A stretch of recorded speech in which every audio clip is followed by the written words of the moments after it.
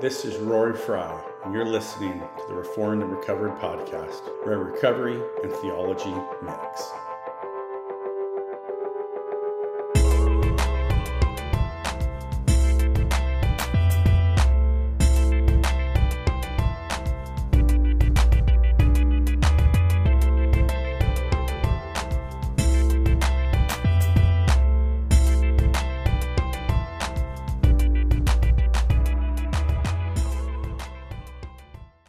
Looking at some verses from 1 Corinthians chapter 10, and I'll give you guys a little bit of heads up on what we're doing here. So we were just working our way through the Beatitudes the last few weeks, actually since this meeting started, and we were supposed to do that again tonight, but I had finished them up last time we spoke. I was able to knock out two of them together there. And we had a free week in between starting the next series, and Rick wants to do 1 John. 1 John. And that'll probably take some time. I don't know how long you want to run with that. But so basically we had a free week here. So I asked Rick if I could speak on a topic that I thought was pretty relevant to these types of circles, but it's been exceptionally relevant right now just from everything that's been going on. And unfortunately, we don't get to start the year off on a happy note. It'd be nice to do some cheesy message on, resolutions or, new year, new you, but I don't know about any of that kind of stuff. So, but I thought we would talk about relapse because I swear it seems like we're getting hit in the face left and right with people that, that have been falling off. And it's a topic that's near to me. It's a topic that's dear to me. And it's a topic, to be quite frank, that it really terrifies me every time I think about it and every time I stare into it.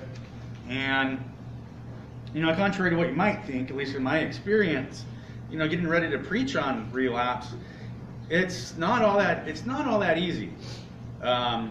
Because just like with any other aspect of recovery, you go do some readings, you go do some studyings, and you're going to find 1,000 different reasons. This person says, well, do these things, you won't relapse. These people say, do these things, you won't relapse.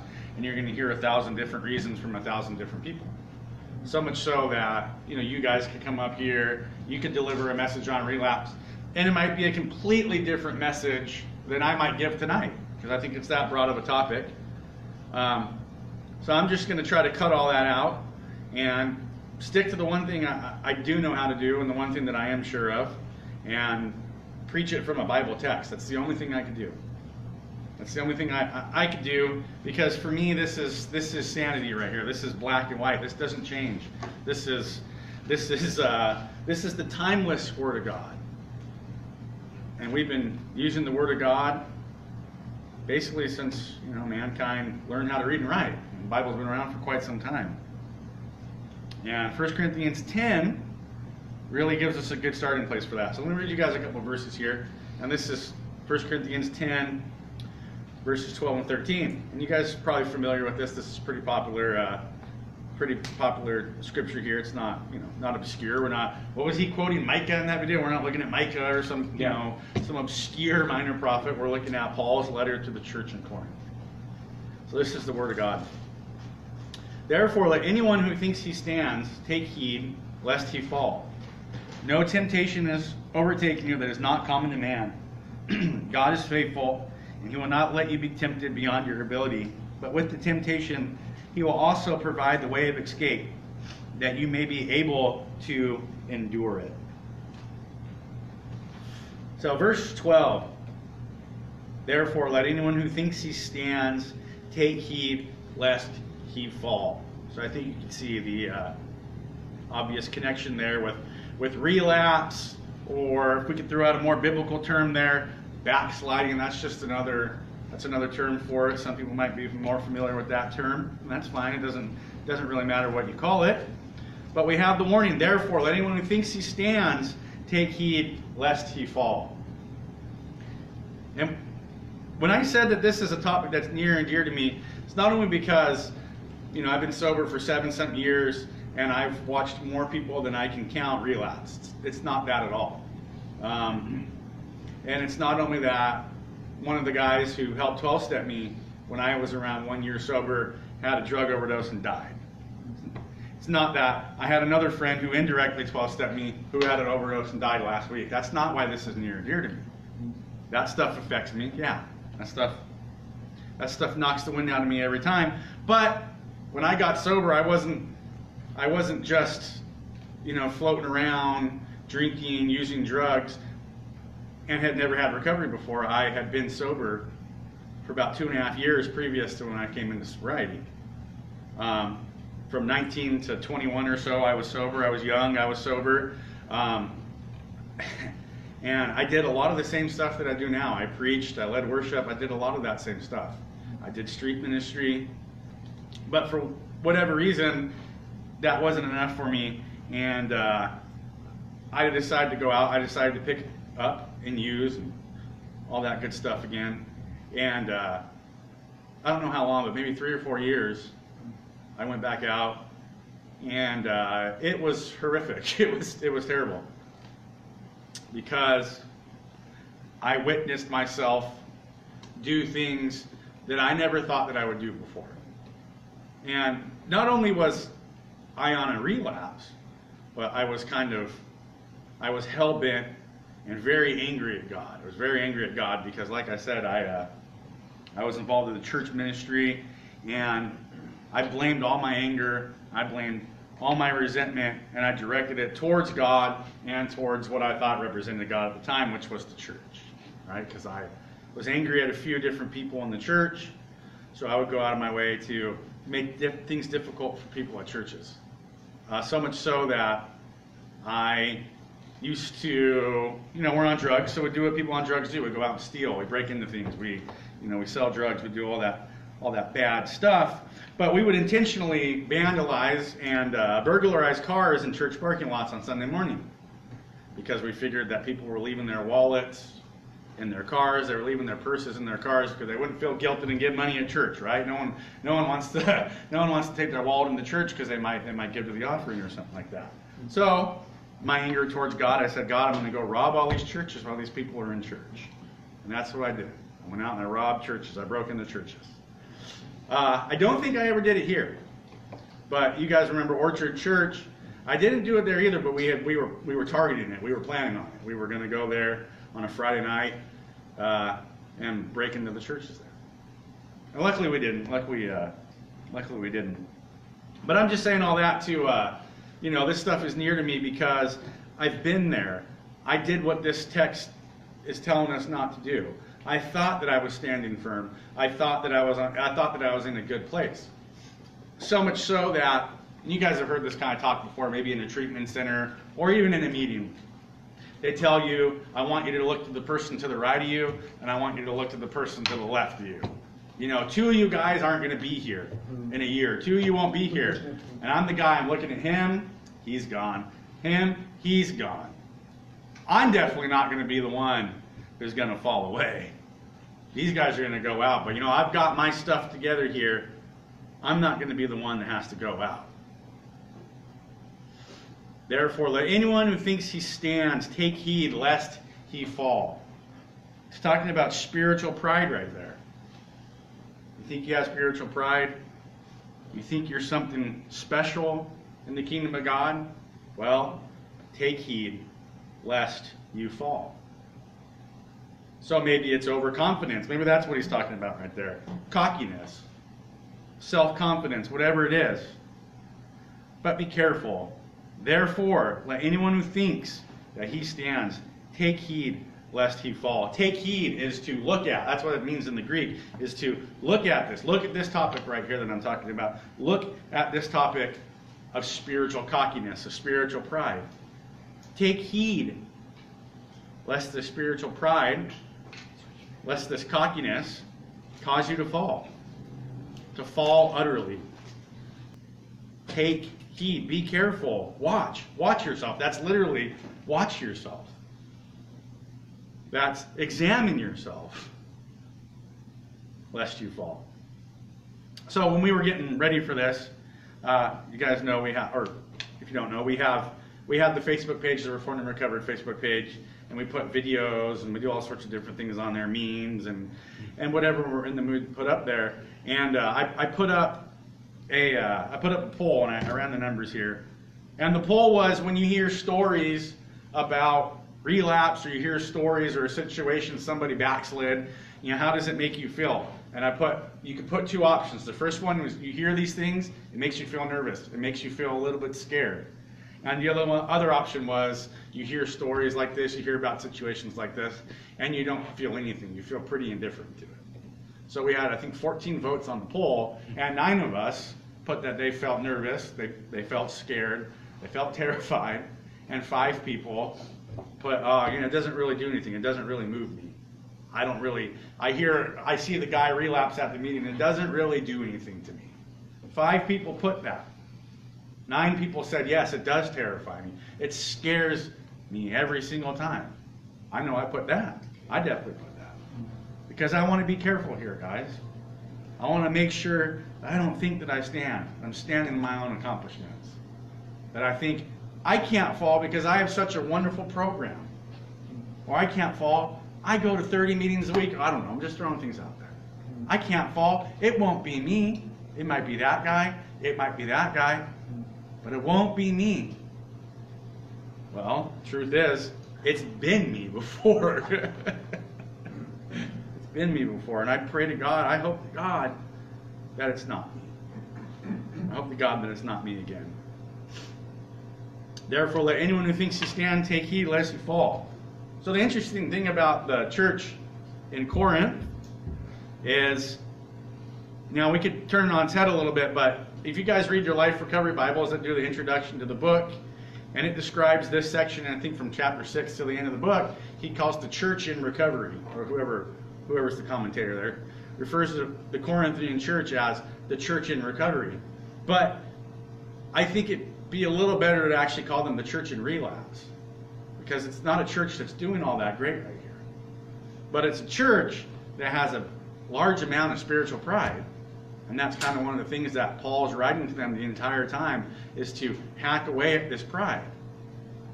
They were prideful because they were gifted. They were a big church. They were a wealthy church. They had spiritual gifts galore. And Paul's writing to hack away at these things. And he gives us, this is the context of the text that we're looking at here. And if we go down to verse 6, I'll do this quickly because this would take a few weeks to go through this if we went verse by verse. But we look at verse 6. Now these things took place as examples for us, all right? That we might not desire evil as they did. So he's going to give us some situations here, and he's saying, I'm giving you these examples right here. I'm giving you these examples because these guys were spiritually proud. These guys didn't think they could fall into sin. He's going to give us these examples. Do not be idolaters, as some of them were, as it was written. The people sat down to eat and drink and rose up to play. That's Exodus 32. You guys can check that out on your own. The story being that Moses goes up there to receive the 10 Commandments, and what are Aaron and the Israelite nation doing down there? They're building a golden calf. They're doing the exact thing that Moses is going up on the hill to come back down. Commandment number 1, have no other gods before me. The Israelites are down there building a golden calf. Do not be idolaters. Do not fall back into idolatry. The Corinthian church had been delivered from idolatry. Do not fall back into these things. Do not relapse into idolatry, to placing your confidence in things other than God, or trusting in things other than God. Because we know the results of that. For us, we pick up, we drink. For some of us, we pick up, we drink, we die. That's the results of idolatry. And look at this. They sat down to play, to eat and drink, and rose up to play. Next, we must not indulge in sexual immorality, which was probably connected to idolatry. Again, this is Exodus 32. That was a thing popular with the pagans. It was that sex was wrapped up with their idolatry. And we know that the Corinthian church had some very interesting sexual problems going on, so much so that Paul's rebuking them because one guy's sleeping with his stepmom and bragging about it. And the church is bragging about it. Well, this is not good. Sexual immorality in general is not good. But it's something that's very real, right? Lust is very real. But lust, just like for them, that's something we need to watch out for. That can easily lead us from recovery into relapse, affairs, pornography, all that kind of stuff is, without God's grace, that stuff's just going to trip us up. We must not indulge in sexual immorality, as some of them did. And 23,000 fell in a single day. So that relapse led to 23,000 people of the Israelite nation being destroyed that day. 23,000 people fell into that, and they received God's judgment. That's a pretty serious thing there. Relapse is a pretty serious thing. Verse 9, we must not put Christ to the test, as some of them did, and were destroyed by serpents. That's, I think, Numbers 21. Let me give you the exact cross-reference here. Yeah, it's Numbers 21. Must not test the Lord, as some of them did, and were destroyed by serpents. So for them, putting God to the test, questioning God, failing to trust in God, it led them to be destroyed by serpents. Again, that was a judgment from God. Luckily, we're in the new covenant, and we don't get eaten by snakes when we sin. Luckily, thankfully, God doesn't treat us like, doesn't deal with us like that anymore. But we still do know this, that the wages of sin are death, and that's Romans 3 for you guys, or Romans 6. That the wages of sin is death. So sin is a very serious thing. And sin, relapses, all that good stuff, it might spiritually kill us, but it can physically kill us as well in the long run. Play around with sin enough, it can have very terrible consequences. Verse 10, nor grumble. Jeez. Nor grumble. Some of them did and were destroyed by the destroyer. That's Numbers 16. You guys can look at that. So even grumbling, complaining against God. God, I'm not grateful with what you've given me. God, you're not giving me enough. God, I want this. God, I need this. How come you're not giving it to me? And do not grumble. Do not be ungrateful. So even ungratitude, being ungrateful, had led them to relapse. So we'd be pretty foolish to think that wouldn't make us relapse. Verse 11, now these things happened to them as examples. Okay? But they were written down for our instruction, on whom the end of the ages has come. So these things, they're crazy stories, but they happen for an example. That us in the church age, on whom the end of the ages has come, that means the old covenant is gone, we're in the new covenant, that we can look back on these things. We can look back on these things and say, you know what? I need to watch myself for this. I need to be humble enough to watch myself for this, that I don't fall into these same sins that the Israelite nation fallen into. Because it's very real and it's very easy to fall into these things. So we need to be humble. The humble man realizes that he can fall. The humble man realizes that he's a step away from making a bad choice. A bad thought from throwing his life away. The humble man realizes that. And he turns to God and says, God, I realize how big of a knucklehead I am. And I realize that if you don't keep me, I will not keep myself. I never have in the past, and I never will in the future. Because you know what? I'm a step one kind of guy. I'm a step one kind of guy. I'm powerless, zero power, and my life is unmanageable. So God, I need you to provide the power for me, and I need you to manage my life for me. Because if not, I'm going to fall. So we examine ourselves to look at these things, to remain in the will of God. Verse 13, now we get to some good stuff here. No temptation is overtaking you that's not common to man. So when we go through struggles, when we go through temptations, that's actually probably better translated struggles right there. Or even persecution is probably what it originally meant. That no persecution is overtaking you that's not common to man. Well, we're in America. We're not, getting blatantly persecuted right now, but we can look at this, and we all have struggles. We all have temptations. We all fight the flesh. And there's something beautiful about that right there. Because we all come together, and we all celebrate something. And we celebrate the fact that we've all been delivered from a common struggle. That everyone in this room has been delivered from the ill effects of drugs and alcoholism right now. Drug abuse and alcoholism. We come together. So there is a commonality, there's an empathy when it comes to these temptations here and these struggles here. And God can use our battered past for a good thing. God can take our struggles, our temptations, and use that to build other people up. These things are not uncommon.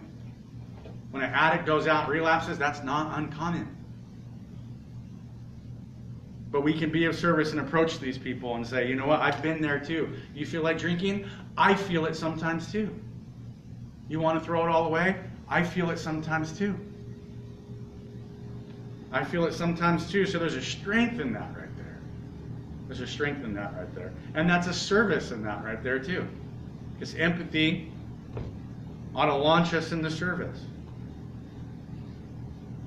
And we can reach the addict, we can help the addict because we've been to those places. We used to go to the streets because we've been in the streets. We used to go to psych wards and institutions because we've been in psych wards and institutions. We've been there, we go back. And we know the pains and we know the torment associated with all that kind of stuff. We know the pain of drug addiction. We know the despair of alcoholism. That's why we go back. Empathy launches us into action. Now, God is faithful. Amen. God is faithful. It can be truthful. He is trustworthy, however you want to translate that. God is faithful, and He will not let you be tempted beyond your ability. But with the temptation, He will also provide the way of escape that you may be able to endure it. So there's a lovely amount of grace in this. God is faithful. That's one of the most beautiful things I've ever read in my life. God is faithful. 3 words. God is faithful. And He will not let you be tempted beyond your ability. So that means when we're being tempted, when we're being persecuted, when we're struggling, we'll not be tempted beyond our ability. Meaning that God gives us a way out, a way of escape that we may be able to endure. If we want to endure, and that's the tricky thing with relapse. Because if we don't want to be sober, we don't want to stay in the recovery life, we're not going to stay in the recovery life. We're not going to take the way of escape. We're going to take the easier, softer way. So we can rely on the faithfulness of God, and that's if we really want. That's if we really want this. If we have to ask ourselves, do we really want these things? Do we even really want sobriety? I was just talking to someone on the phone earlier, and they're like, I'm bummed out. I fell again. And I'm like, do you even really want to stop? No, I don't really want to stop. Well, okay, well, be honest with yourself. You know, we can work 12 steps. We can work 25,000 steps if you want to. But, you know, if you're not at least having that measure of willingness, it doesn't really matter. God's given you a way of escape. His grace is your way of escape. But if you want to keep playing around with sin and darkness, well, it's not going to really matter. It's not going to really matter.